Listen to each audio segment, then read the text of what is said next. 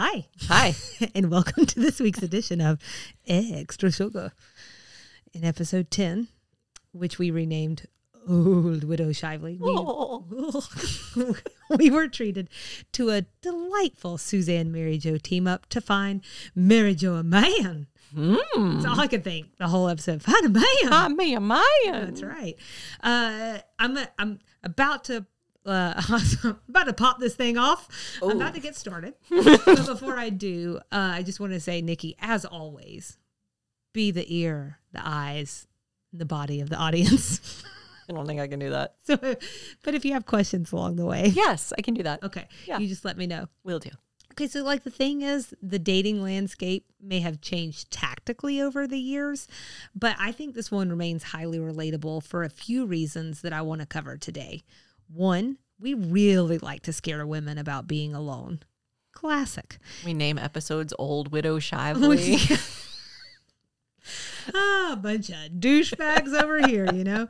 And then number two, we really like to sell them a solution, sometimes in the form of dating guides. It's explicitly talked about in the episode, but I thought that was very poignant and, like I said, still relatable today. But let's start with that first piece, the big scare.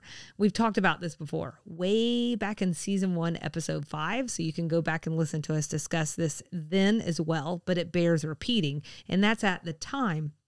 The show talked about an infamous Newsweek article from June of 1986 that basically said any woman over age 30 has very little chance of getting married. Specifically, they were referencing white college-educated women who were 30 and still single, and that they only had a 20% chance of marrying. By 35, which is the group that Mary Jo's in, the odds dropped to 5%. 40-year-olds are more likely to be killed by a terrorist, which is 2.6%. At the time, just as a reminder as well, even the researchers came out saying that their work was being wildly and widely misinterpreted. It would take 20 years for Newsweek to officially retract the article. And so that was another thing that we discussed. At the end of this week's episode, Julia is reading from a real New York Times article published less than a month before this aired on November 11th, 1989, which blows my mind.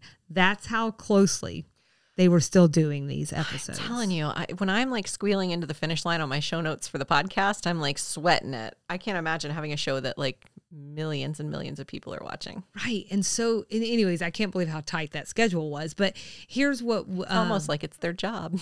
Almost. Here's what we read as a reminder. Right now, my colleagues and I don't know whether we can stand behind our results or whether they warrant alteration or what have you. And this was Neil G. Bennett, who was a sociologist at Yale University. The Reader's Digest version on this is that the study authors published a revised paper at that time in 1989 with a revised model, which made it impossible to recalculate the marriage probability stats. And this was to the chagrin of many outside of academic circles. We'll drop the link in the show notes and blog post for those who want the full scoop. For me, there are two walkaways here. Number one, this show likely had a pretty female-heavy fan base, and I think it's pretty special that LBT and or Pam Norris, whoever's really in charge of these things, that they took the time to work this into the script. Because what Julia says is right. The media does irresponsibly report things and then half-heartedly or half-assedly, depending on how you feel, sweep those things back under the rug. So women everywhere are rattled by these findings, but they never really get to hear that first, these data never should have been reported until they'd gone through peer review. And secondly, that their initial calculations were flawed. So that's number one. My second walkaway, it's too late. Much like the New York Times article says at the time, the damage is done. No one is going to remember the time researchers had to revise their statistical model, but the chances you'll hear these flawed data repeated are super high. You know, that was something else we discussed at the time. Like this stat would just like get picked up like in pop culture and have a moment again and again and again. So let's talk about the solution that they're selling, both to Mary Jo in the show and to a lot of people. And I suspect a lot of women. Here's what Julia had to say about the book that Mary Jo bought called Power Dating. Give me just a second here. All right. I can tell you what it says. It says what they all say. Hey, all you single women, there's something really wrong with you. Do as we say or die alone. It's just a bunch of clever publishers preying on women's insecurities. I don't see a lot of men running out to buy How to Please a Woman. Where is the book, The Men Who Love Too Much? I think some of these lines were cut, by the way. That would be in science fiction, Julia. That's from Mary Jo. I mean, let's face it. Men don't have to read books. You remember what the survey said. There are more of us than there are of them. So it's just a big game of musical chairs. And frankly, Julia, we're running out of chairs. So I actually looked into power dating to see if that was real. And as far as I can tell, there wasn't a book at the time by this name. In 1993, there is one that comes out by that name, but it was written for men and basically to help them find the confidence to have unlimited success with women, which to me almost kind of translated to something else. That's okay. The book in the episode might have been a fake, but self-help type dating books are certainly not. So here's just a few that I found online. The Rules, Not Your Mother's Rules, The New Secrets for Dating, Men Are From Mars, Women Are From Venus, Women Who Love Too Much, How to Not Die Alone, He's Just Not That Into You, Act Like a Lady, Think Like a Man, Get the Guy, How to Find, Attract, and Keep Your Ideal Mate, Why Men Love Bitches, Why Men Marry Bitches, Men Don't Love Women Like You, The Brutal Truth About Dating Relationships, and How to Go From Placeholder to Game Changer.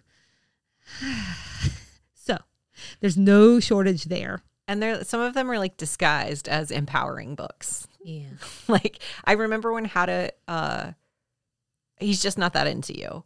I remember that book, and I remember it sort of thinking it was this empowering, like, take the power back, like, know when he doesn't care about you. But it's really all not the same thing. It got its own movie. Yeah, it was not a good movie. And I'd love a movie like that. It was not a good one. So according to an Insider article that I found, we've been serving up dating advice to women for at least 170 years. Of note, this is pretty heterocentric, but I'm mining content from a really long time ago, so that's not exactly surprising. But here are some of my favorite examples, again, from this Insider article that sort of pulled together this whole list. In the William Josephus classic, Josephus, I can't. Anyways, Woman, Her Sex, and Love Life, this is 1927. That the underwear should be spotlessly clean goes without saying. But every woman should wear the best quality underwear that she can afford. And the color should preferably be pink and lace and ruffles. I am sorry to say, add to the attractiveness of underwear and are liked by the average man. That seems normal, right? And then we get two great tidbits from a 1938 news article. Also, I just want to say that it's almost entirely surprising that a man was talking about women's underwear in 1927. Because, like, that feels so beyond the pale. You said sex, and I got confused. So I didn't make it very far before I was like, oh, what a weird. Also, Josephus. Well, I was going to make a joke about two first names, and then I held myself back. I might change my name to Josephus. It's just so good. What if it's pronounced like Josephus? It's like, might be worse. You know? So there was also two great tidbits from a 1938 news article. This is the first quote. Drinking may make some girls seem clever, but most get silly. The last straw is to pass out from too much liquor. Chances are your date will never call you again. And then the second quote. Good tip. Yep, thanks. Hot tip. The second one is, careless women never appeal to gentlemen. Don't talk while dancing, for when a man dances, he wants to dance.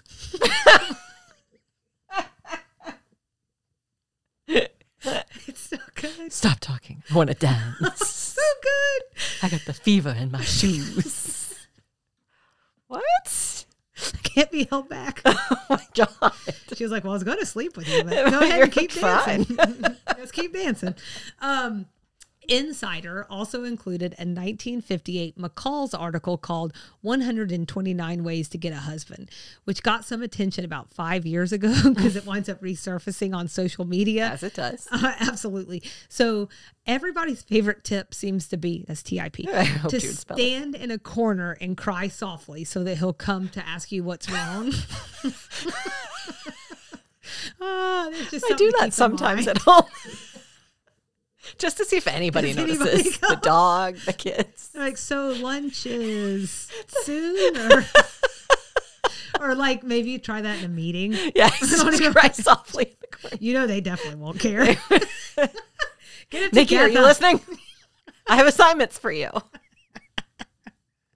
Oh, but I think my favorite were in the section called How to Look Good to Him, which included these gems.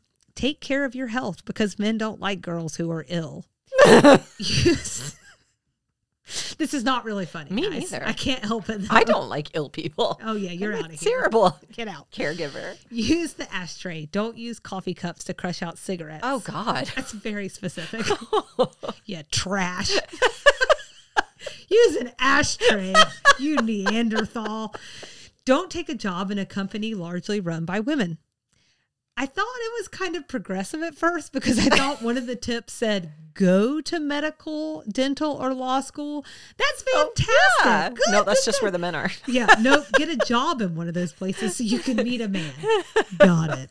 I'm also almost sure, like thinking about in this week's episode when we talked about the 3 places they wind up going to meet a man, and you updated those references. I'm almost sure that this article also included a tip to read the obituary because you never know when someone is going to be widowed. What? I couldn't tell at some points whether they were being facetious or not. Oh. So maybe we should take it with a grain of salt, but I don't know. Yeah. So, but we're going to link to, Nikki is going to link, if she doesn't mind, to all 129 ways. I read all of them and they're all worth reading. I'm still laughing at crying softly in the corner. Hey, it was a favorite. That was my favorite tip. It came up over and over again. All right. So, but what about the 80s? You know, I kept looking around in that time period for some kind of dating guide for women that might have sparked LBT and or Pam Norris's and or both's interest. I never found a direct comp. In fact, all I could find was a book for teen girls, thinly veiled title, How to Be Popular with Boys. Teenage girls? Teenage girls. So I shrugged it off. Why are our kids so messed up? I don't Because know. of crap like that. Right. So I shrugged it off because it didn't feel relevant. Like these are grown women. But the more I thought about it, the more relevant it felt. So the book was released in 1984 and it was informing or training a generation of young women on how to think a certain way. I was able to get snippets from this BuzzFeed article making fun of it. So in full disclosure, they Perfect. are bringing a specific tone to the table. Nevertheless, here are some points readers would have found at the time. Please feel free to react at any time, Nikki. Boys may be rough and tough. They may chug beer and make a contest out of who can belch the loudest, but they aren't attracted to girls who act crudely. In fact, most boys I know won't go out with a girl who's not a lady. This book is for teenagers and they're chugging beer. Let me be clear. I was chugging beer as a teenager, but I didn't know we just like put it out there in books. You know what I'm saying? Like it's like something that like we all know that a lot of teens do, but you're not like, hey, go chug beer. I don't know. Anyways, that's what hit me on that one. It was the wrong thing, really. So all the other stuff is so stupid. I just went past that. What I'm processing is sort of semi-related, but putting it in my generation. In our Tell me about your our generation. You don't remember like the pick-me girls from like when you were in early college and late high school, the girls who aren't like all the other girls, the girls who like, I drink beer. I don't even like vodka. It's so gross. I love beer. Or like, oh, I was going to wear heels tonight, but I wasn't sure. 'Cause I love doing races in the middle of the street. So I wasn't sure if like you wanted to race me because I'm not like other girls. Do you know what I'm talking about? Did you ever know any of these girls?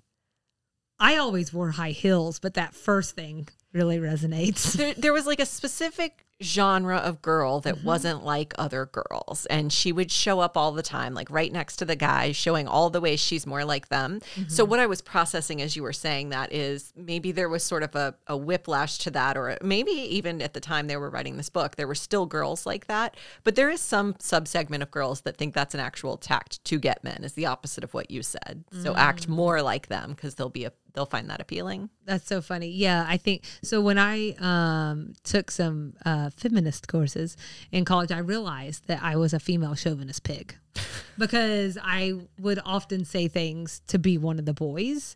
And I think at some point, like, it was not a tactic to get a guy, because let me tell you, if it was, it didn't work very well. I was just one of the guys. What I'm talking about is a girl who's very much not, Yeah. but she positions herself. There's one person in particular, like I can see her in my head. Megan, go on. Every situation where there was a guy in the room, I know she that. would be Yeah, right for next sure. to them. Like, oh my God, I thought so-and-so was going to win the basketball game this week, but I hadn't refreshed my ESPN app yet. Yeah, Always like that. Always Sure. like that. that's funny. Anywho, sorry. No. It's just making me think about, now I'm classifying a lot of people in my head from high school. Okay. So be wary of an overtly aggressive gesture that might threaten a boy's sense of masculinity, of him being the one in control. They're fragile. They're fragile. They're fragile creatures. They are. We got to be gentle. So gentle. So by letting a guy make the big moves, you'll be doing wonders for his ego. When his ego's feeling fine, your life will be brighter too. It's just frustrating. It's like not about the reader at all, And then this one actually makes me wonder if LVT wasn't looking at it, or Pam Norris. So if your school, I legitimately can't remember, so I'm going to continue to say both names. If your school offers courses in woodshop or auto mechanics, take them. Do you know these classes are 99% male? You'll have to beat back the scores of boys who will want to help you find their carburetor or change the blade on a saw. It'll lead to a dramatic improvement in your social life for sure. Are they trying to get these little girls laid? That's what it sounds like to me. Carburetor sounds like a euphemism. That's all I'm saying. At a minimum, my car would be in good shape. So it kind of seems like maybe something good And comes you'd out be of getting it. laid by all the 99% males in the class. And the one pick me girl. I'm just so not like the rest of them. I love working on cars. Love it. I'm always working on cars. What do you think I'm doing after you leave today? I just got to go get under that hood. You know what I'm saying? All right. It's like 18 layers of jokes there, guys. Yep. If you get it. And finally, one that might have began filling the STEM gap, if you will. If you enroll at a college during the normal school year, you can meet older boys who are part-time or evening students. Take accounting, economics, biology, or calculus. The ratio of males to females is always in your favor when you take math and science courses. Gross. So bad. Gross. Ah. Gross. You feel skeeved out, don't you? Like, there's so many layers. And to what that did to an entire generation of women if they really were truly reading that. So, I don't know. Yeah. I don't like that. I've made Nikki sad. I don't like that. All right, so look, I get it. Of course, people seek guidance on dating. We seek guidance on everything. That's why the X for Dummies line of books exists. I thought you were going to say that's why the Google exists. That's how those idiots exist. Yeah. Where's she going? That's why encyclopedias exist. I love a good encyclopedia. So I'm not an expert by any means. I mean, I will tell you that over and over. Not on I don't know. dating, You're married. Not on anything. That's expert level dating. I guess. There does appear to be some evolution in the genre. Because like I did a lot of looking around. It's not like I had time to read them all, but I did try and read the different summaries and see like, what are we really talking about here? And I did see that there are a lot more dating books for men, and they weren't exclusively these how to get laid manuals, because there's definitely those out there. I also saw titles and book summaries that at least indicated a more empowering and progressive narrative for readers. They're not all just like for straight people. Like, there is some LGBTQ inclusiveness happening. You do you. But my take is this. If someone were to ask me what to be on the lookout for, I would steer clear of anything that asks readers to unreasonably change for someone, to mask or hide who you really are just to fit someone else. And I don't mean if it tells you like stop smoking. They're right. You should stop that. Don't do that. It's bad. Okay. Speaking as a former smoker, don't do it. But if it's like, don't be funny, men don't like humor from women, yeah, you need to be really suspicious of that because that's a little strange. So where can people get trustworthy advice? Oh, Lord, I don't know. I'm the one to give dating advice, that's for sure. I never really was someone who dated. Sounds great. And I've been with Casey since before dating apps were like a thing because I'm also old on top of everything else. So I've never personally navigated the online dating world, but many of us have that friend, you know, the friend with the good advice. And so seek them out. I'm trying my whole life to meet them. Where are they? If I need you. Even if this person is not a serial dater, a wise person can be wise in many things. You're going to say serial killer. Serial killers give the best dating advice. Dark. A lot of layers of darkness to that one. It is very dark. All right, so therapists are also an option for serial killers, for people looking for dating advice, all of the things.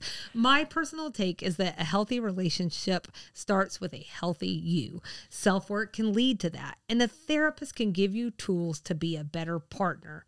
And if you don't have insurance, the good thing about today is that you can seek out really smart people for free. They're online. There are world-renowned therapists. There are people who are experts in relationships, and they write articles, they appear on podcasts. So their advice may not be tailored to your specific situation, but I think you can get good nuggets just from doing things like that. With that in mind, we'll link to a Mashable article that looks at 10 best places to find dating, sex, and relationship advice. I definitely saw a few of the dating guides there that I mentioned at the top. So use your best judgment if you go that route. For a long time, women were taught that marriage and children were their currency. And these can be two really beautiful parts of life, but they are parts and not the whole. We are so much more than what the world has told us that we are. And if you want to be married, be married. If you want to be single, be single. Date if you want to date, kids, no kids, whatever. I think the point is that there should be options. No one should feel like they're a failure because they haven't reached some mile marker or some goal line that someone made up a long time ago. What do you want out of life? What do you seek to put into the world? Those are the questions worth asking and answering yourself with or without a guidebook in tow. And that's this week's Extra Sugar.